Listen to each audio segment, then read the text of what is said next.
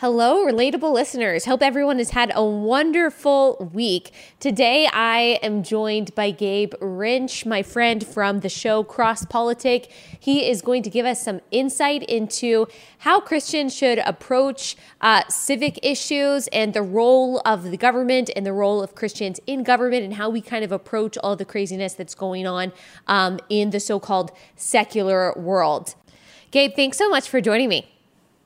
Yeah, thank you for having me. So first, please introduce yourself. Just tell everyone who you are, what you do. Tell them about your show.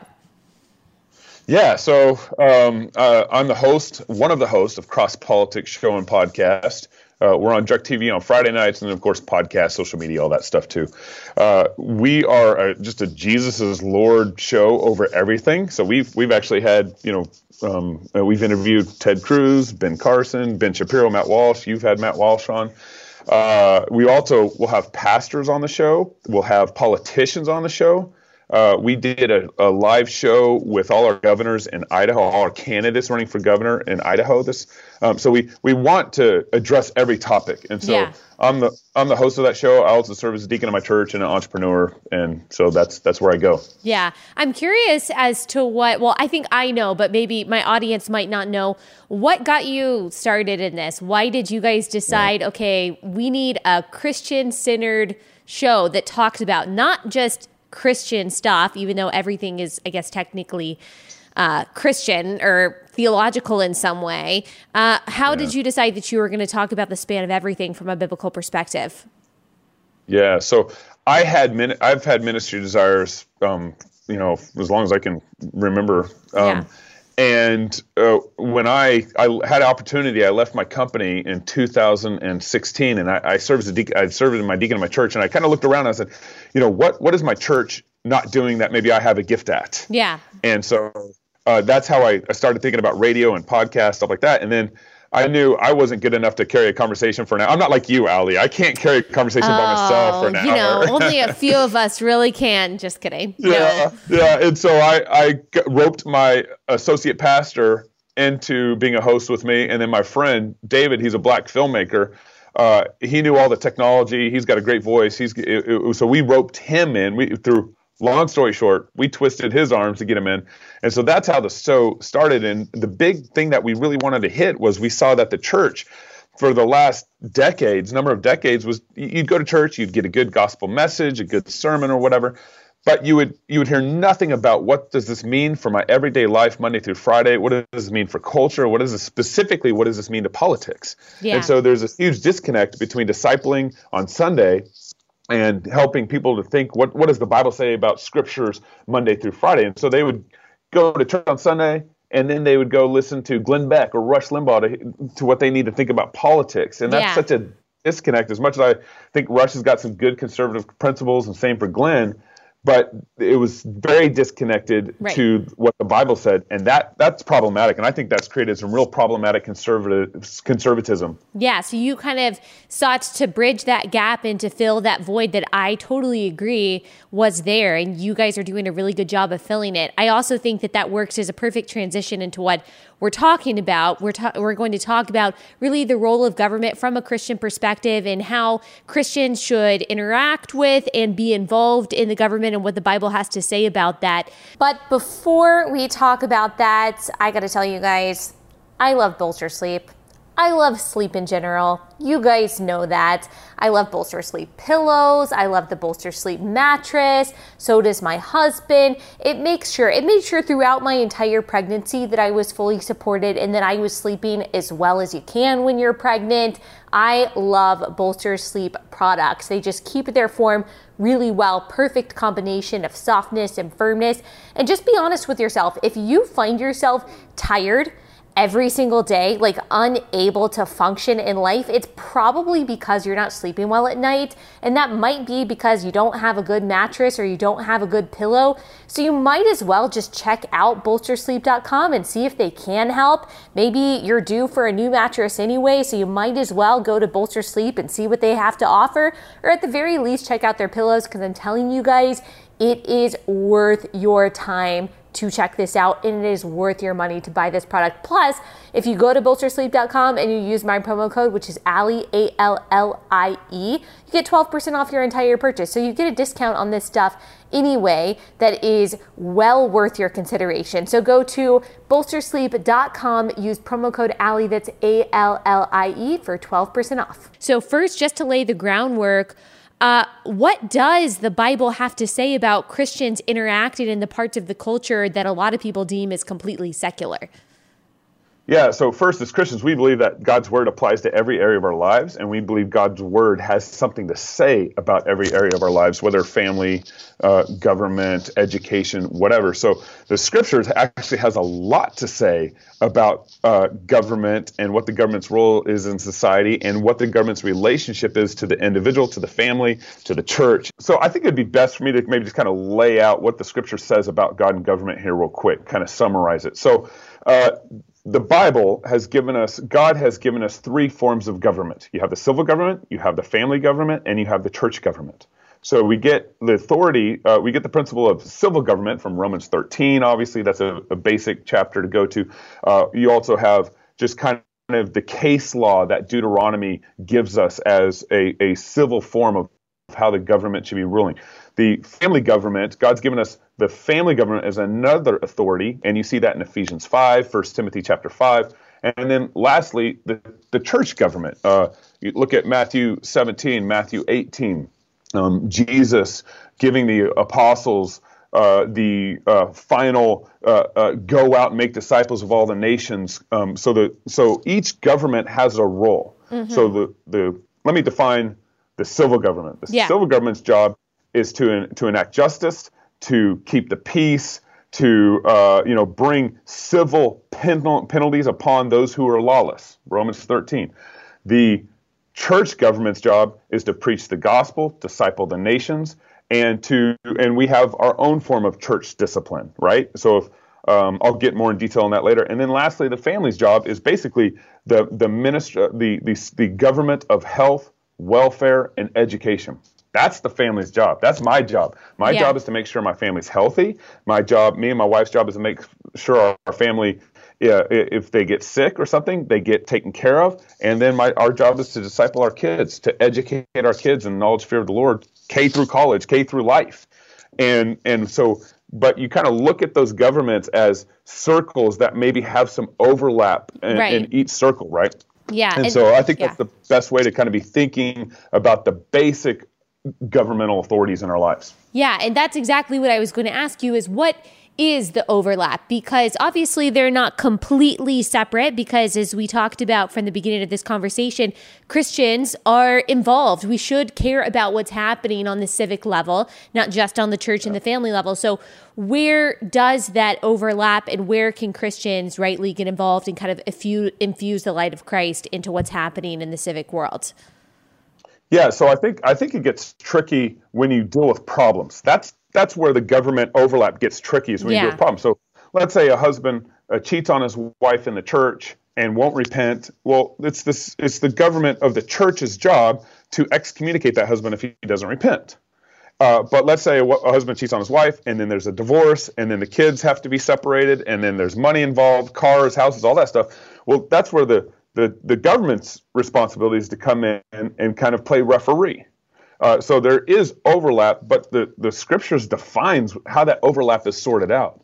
Once you have one of these governments dominate or take over an area that God has not given them authority to take over, that's where you run into problems. Yeah. So civil government in regards to education, that's a huge problem. Yeah. But part of that problem happened because the family was not exercising the authority that the God had given them. They were giving that authority over to the federal government or over to the state government, over to the public school system. And so once you have a breakdown and things start going cattywampus when one government starts to intrude into another area that God has said, no, that's not your job.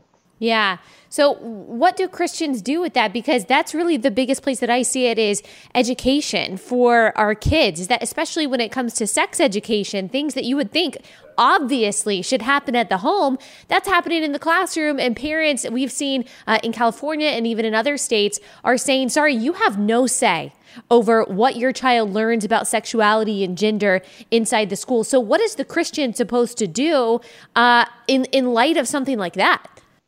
Yeah. So first, the problem. The problem with public education is that Vodi Bakum's got this great quote. It's no wonder you give your kids over to Caesar to be educated and they become Romans. Surprise. Wow. Right? That is a really good quote. It really is. And the data actually even says that. So Barna Group has done studies on this. The SBC has done studies on their own children, and they've been finding basically 50 to 80% of our kids lose their faith by their freshman year in college. Wow. And so the problem is catastrophic. You have more of a chance to survive on the beach of Normandy than your kids with their faith in college. Yeah. That's a massive problem. And so what we've been doing, it's kind of like the definition of insanity. We've been doing the same thing over and over again, expecting different results by sending our kids to public education. Right. And so part of what needs to happen is really moms and dads actually need to repent of those decisions. That's hard. But if you look at the problem, it's obvious that we're destroying our kids. It's obviously that we're the problem, and we need to reclaim the responsibility of educating our children. And so that's the first thing that needs to happen is we just need to repent of doing this. One of the things that I challenge my Republican congressmen and legislators. So I went and spoke at Young Americans for Liberty at a college campus here recently. I'm going down to speak at a Republican event in Boise, Idaho. I'm from Idaho. I mean, I live in Idaho, although I grew up in Texas. Yes, you did. Yeah. And one of the things I challenge my Republican friends on is, why do you guys providing more funding, more education to the public school system when all they're doing is discipling kids to grow up and vote against you? Yeah. That's all they're doing. Yeah. It's insane. Bring this back to the church. So the family. So the family's government, the family's job, the family's duty that God has given them. Ephesians 6 is that fathers are supposed to nurture and raise their kids up in the nurture and admonition of the Lord. That word nurture and admonition is paideia. Paideia is the Greek word for basically a culture of discipleship, a culture of education. So when fathers particularly, like Paul's specifically admonishing fathers to do this, so fathers particularly need to make sure their kids are growing up in the nurture and admonition of the Lord, and you can't do that sending your kids, to public school. So one other point connected to this. So we send our kids to public school, and there's about 14,000 hours where a kid will be in the system, in the public school, through the K through 12. About 14,000 hours. You get about 2,000 to 3,000 hours with your kids, K through 12, around the dinner table, around family time, or on Saturday. So the amount of time you have actually discipling your kids, because you generally go to work, go out into the workforce, the amount of time you actually have to disciple your kids is minimal and very insignificant to the amount of time that the education system has with your kids, K through 12.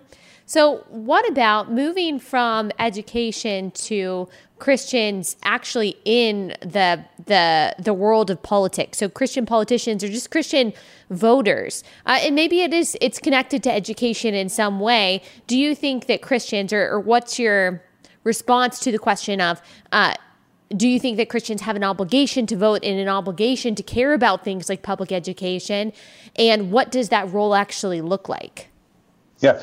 So this goes back to our fundamental understanding of scriptures, that we believe the Bible applies to every area of life.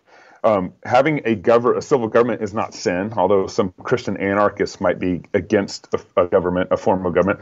But having government is not sin. God gave us a government in Romans 13. Jesus interacted with the centurion. I mean, there's a number of examples in Scripture where government's just not sin. So if government's not sin, then the Bible has a word for that. The Bible has a word for how that should walk its way out. And the government is God's. Is part. It's another way of looking at this. The government's also a gift from God. And so kind of working that out is Christians absolutely, if God's given us an authority, we need to render to Caesar that which is Caesar's now. I think what Jesus is talking about there is he follows up and says we also need to render to God what is God's. Well, who's God? Who did God make? God made Caesar. Right. God made the image on that coin. So we need to be able to render and do it and render in such a way where all things are under the lordship of Jesus Christ.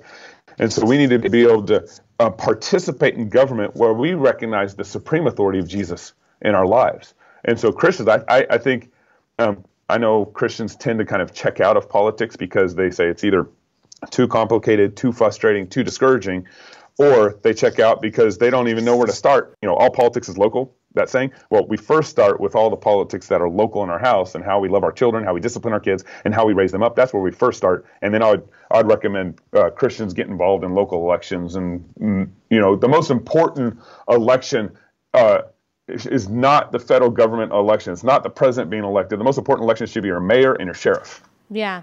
And I think that we forget about that because we don't hear about that stuff in the news. And it takes even more effort to know what's going on a local level. Crazily enough, it's almost ironic. It takes more of an effort to know who your state representative is and who your mayor is and who the local elected officials are rather than it does, your senator and the president and things like that. Which is why I think, like you said, a lot of people, Christians, non-Christians alike, they just don't know. And, it's not a part of the mainstream drama that they might be seeing on Twitter. I want to talk about Romans 13. Texas, go ahead. Real quick, just a second. Yeah. And Texas is a good example of that this last year where Beto, or 2 years ago, where Beto almost beat Ted Cruz. But what happened is everyone got their eye off the local election ball, and you actually had all these judges flip Democrat. And so you had all these local elections actually go Democrat because everyone was paying attention to Ted Cruz and Beto. Yeah, I know. Crazy. Well, I mean, actually, that I know for a fact that happened because my state representative flipped blue. And this is a very conservative district in a lot of ways, but Beto had an effect on the districts in a way that we just didn't really anticipate. And so my district that we were all solid, no, it's going to be red, this random Democrat won, random who no one even knows, has no experience whatsoever. So I can attest to exactly what you're saying. I want to talk about Romans 13 because you brought that up a couple times. Now, there seems to be a disagreement between genuine Bible-believing Christians on Romans 13. On the one hand, some people use it for justification, for complete separation from, what's happening here on earth and what happens in heaven, or our responsibility as Christians and our responsibility as citizens. You kind of see this duality. Now, here's where I have kind of learned, I think, or have been evolving in my own view of scripture. I would have said at one point that yes, it's totally separate, but then I caught myself being hypocritical when it came to things like abortion. On things like abortion, I'm like, well, we should totally get involved. We should totally push for legislation. But then on other things, I would say, oh, no, it's totally separate because I don't want to be a social justice warrior. So tell me, in your view, what Romans 13 looks like for Christians and why I think you would say it does not call for a complete separation from what we do legislatively and here on earth and our calling to share the gospel, why those things are actually intertwined. Yeah. So there's a number of, I think, people on the other side that might fall under the two kingdom theology camp or might fall under the kind of more pre-millennial thinking where my main goal is to focus on the rapture and so forth. And so, I think scriptures rejects those ways of thinking about civil government. And for a couple of reasons. One is when Jesus said, thy kingdom come, thy will be done, we're praying that God's kingdom is going to come here on earth. Thy kingdom come, thy will be done. And so that means, and then you see in Isaiah chapter 60, 65 and 66, that Isaiah is prophesying that the lion's going to lie down with the lamb, and that if you die before 100 years old, that means that you'll be cursed. And so we're going to see a kingdom in this world that where the gospel is going to go out and it will be covering the world like the knowledge covers the sea. So I think we still got another 5,000 years here on earth perfecting our baseball swing for Jesus' name. I think we got another 5,000 years on earth spreading the gospel until everyone knows of the gospel like the waters covers the sea, which has significant implications on how we think about the government. So God gave us the government not as a distinct, separate entity that doesn't report to Jesus. God gave us the government as a organization, as an entity that reports to Jesus under the lordship of Jesus Christ. Romans 13 says this very clearly in the first verse, where it says, verse 1, let every soul be subject to the governing authorities, for there is no authority except from God. So all authority is given from God. And the authorities that exist are appointed by God. So the family government's appointed by God. The civil government's appointed by God. The church is appointed by God, which means they all need to listen to Jesus. Barack Obama needs to repent and listen to Jesus. President Trump needs to bow his knee to Jesus. And so our government should reflect a Christian government. I have no problem with saying that. I have no problem saying that with keeping in mind the distinctions of what God's given us between civil government, church government, and family government. Yeah, so this is where kind of this line gets muddy, and this is the classic question that a lot of people use to kind of trap Christians, but as we're both Christians, I don't think that you'll take it that way. So, for example, with gay marriage, a lot of Christians, non-Christians have a hard time kind of coming to terms with, okay, on the one hand, does the church defines marriage. We know that the churches should be free not to marry two men if they don't want to, but would it have been okay for a Christian to vote in favor of gay marriage on a civic level? Yeah, no, it's not okay, because God defines what marriage is. Man doesn't define what marriage is. And so that's an area where the government needs to submit to God's word on what marriage is. And man cannot make up marriage. Man cannot make up the definition of marriage. Supreme Court cannot make up the definition of marriage. And so that's a clear example of where the civil government needs to bow its knee to Jesus and not do that. There's a couple practical issues here also. So marriage is defined by God and his word, and the church needs to honor that, and the government needs to honor that. And if you don't do that, one of the things that you're going to get into is the federal government is going to have to be sorting out polygamous marriages. What happens in a polygamous divorce? Mm-hmm. How does the government sort through all the nasty, difficult situations that can come about from not honoring God's word and his definition of marriage?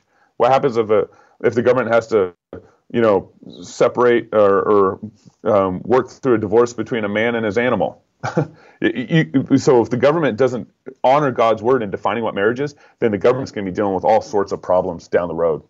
Do you think there's a place, though, for the government to allow the freedom for something or for Christians in government to allow the freedom for something that they don't necessarily condone?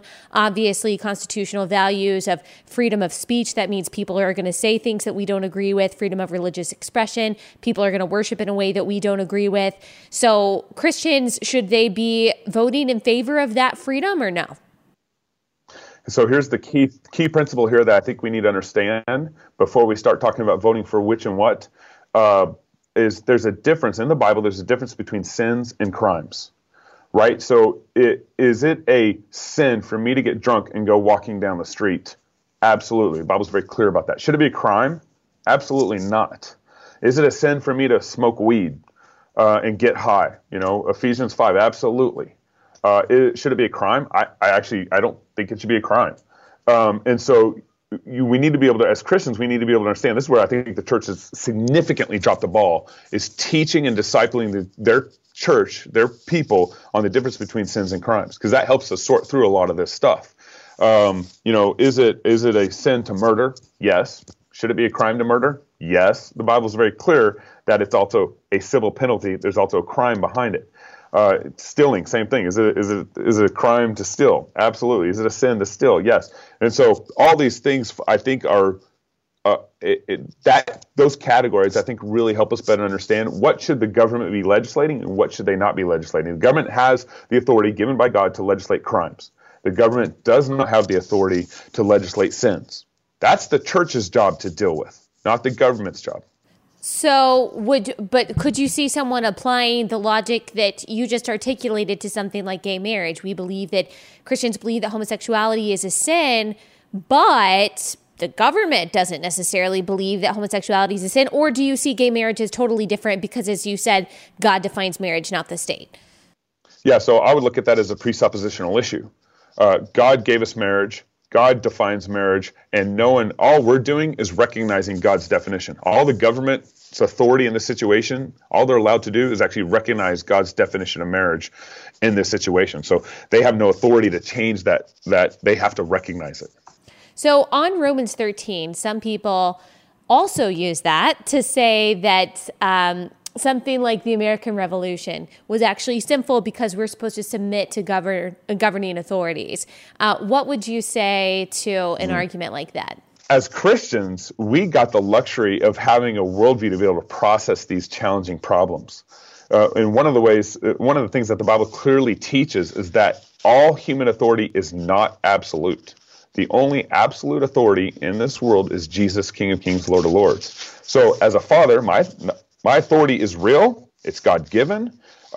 It's something that my children need to honor. But I'm not an absolute authority. If I tell my kids to go steal, if I tell my kids to go murder, if I tell my kids to disobey a 10 commandment, I'm in sin. I don't have that kind of authority. And my children have the God-given call to disobey dad when I tell them to disobey a 10 commandment.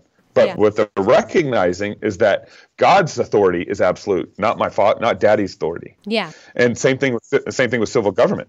The civil government, if they tell me to kill my children, their authority is not absolute in my life. Yeah. If they tell me to go to an unjust war, I have the duty to obey God over man. And so that every church government, same thing. Church government authority, your pastor's authority is not absolute. It's real, it's God-given, but it's not absolute. Your elder's authority is real, it's God-given, it's not absolute. And so, but that's why we need to be thinking Christians, and we need to be in the Bible and the scriptures to be able to know, how do I sort through these difficult situations where the government is maybe telling me to do something that I shouldn't, or my pastors tell me to do something that I don't think the Bible gives them authority to tell me to do, or my dad. I'm supposed to honor my dad. How do I sort through these problems? Yeah. And that's when we just need to be saturated in God's word to be able to sort through those problems. Yeah, and that's why I think it's important to look at every verse in light of all of Scripture, because, okay, Romans 13 says we need to submit to governing authorities, but like you said, every point at which we even see in the Bible of people not submitting to governing authorities, so Shadrach, Meshach, and Abednego, Daniel, those are two, or Jesus, those are all examples. What they were doing is not just disobeying to disobey for their own interest, they were disobeying to obey God. And I think that's what we see throughout history. We see that with any kind of godly or gospel-driven revolution, when we look at Wilberforce, or if you look at Bonhoeffer, if you look at Corrie ten Boom, all of them were rebelling in some way against civic authorities to obey God. And so that's why I think what you said is completely spot on. And that's something that I hadn't even really thought about until I heard for the first time someone say the American Revolution was sinful, it was wrong. I was like, hang on just a second. So I think that we're totally on the same page. Now, here's a question that I've also been thinking. I heard a story of someone who said, I'm not going to pay I'm not going to pay taxes or something like that because I know my tax money is going to Planned Parenthood. Do Christians take it that far? Mm-hmm. Yeah, so when it comes to basically, that's more of a question of like civil disobedience. When's it appropriate to civilly disobey our ruling authorities that God's given us? And I'm for we need to have a theology of what civil disobedience should look like. So I'm for having that question. I don't know, honestly. Yeah. And so a couple things that I would want to sort out first before I maybe start talking through what civil disobedience would look like first is the church obviously is in this situation because we need to repent of our false teaching, to repent of our lack of discipleship, repent of ultimately our cowardice. I think our biggest problem in our nation right now is pastors are cowards. Hands down. And so I would want to first pinpoint the responsibility of that issue. Taxes, whatever the issue is, first on the church not teaching their people how to think scripturally about family, about government, about church government first. And then, civil disobedience, trying to be a lone duck, not paying your taxes or whatever is not going to accomplish anything. The Bible also what muddies the situation in all this, the Bible does give authority for the government to tax. Yeah. But here's the problem. This is where the government needs to submit to God's law on taxation. In 1 Samuel chapter 8, when Israel was asking for a king, they're saying, Samuel, we want a king like all the other nations. And Samuel responded and said, you guys are asking for a king, and you know what that king's going to do? That king is going to take your children and build armies. That king is going to take your money and tax you at 10%. That was 10%. Huge. And so Samuel was talking like, that's a curse. That's a problem. It's a government tax. And I actually think the government should be taxing us less than 10%, because I think that God requires the church to tithe. We're supposed to tithe 10%. And so I think all authority is God saying, I'm claiming all authority on earth. You give my church 10% and everyone else takes less than that. So I think a taxation over 10% is stealing. That's my view. And also, one of the this is way beside the point, but one of the favorite things, if you ever run for political office, or if anybody listening to the show ever runs for political office, put forward a law that says if we tax our people, let's say over 20%, then the government is stealing from our people. We cannot tax our people over 20%. All of a sudden, that puts into play all sorts of accountability, because when that politician starts running and starts promising you a new park in your local area, or starts promising you health care, or starts promising you all these things, and you're like, wait a second, we're already taxed at 20%. You can't tax us any more than that. You can't promise all these free things. Yeah. And so anyway, having a biblical theology of what taxation should look like helps us sort through also what civil disobedience should look like. Yeah, and I agree. Something that you keep reiterating, which I think is so good, is that it goes back to the church and the responsibility that Christians have within the church to be educating those inside the church, taking care of the needs of those inside the church, fathers standing up, taking care of their families, teaching their families, rather than giving these responsibilities to the government, who never were supposed to have these responsibilities in the first place. If we just did that, I think a lot of problems would probably be solved. You bring to mind one other thing that I think is important to discuss in all this. There's a book out by Matt Trewhella called The Law of Lesser Magistrates. It's a really good book. I've heard of it. I have not read it. 100. Pardon me? I said I've heard of that. I just haven't read it. Yeah. So the Law of Lesser Magistrates is just a simple biblical principle that says the lesser magistrate leading the local, the mayor, the lesser magistrate, has a duty to protect his or her citizens against the governor of Idaho.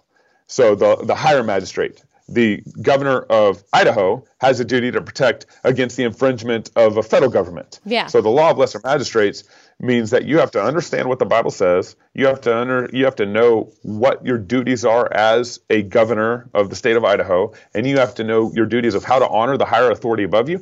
But also, if the higher authority above you tells you to start killing your citizens, you have the biblical authority and duty to disobey that higher magistrate.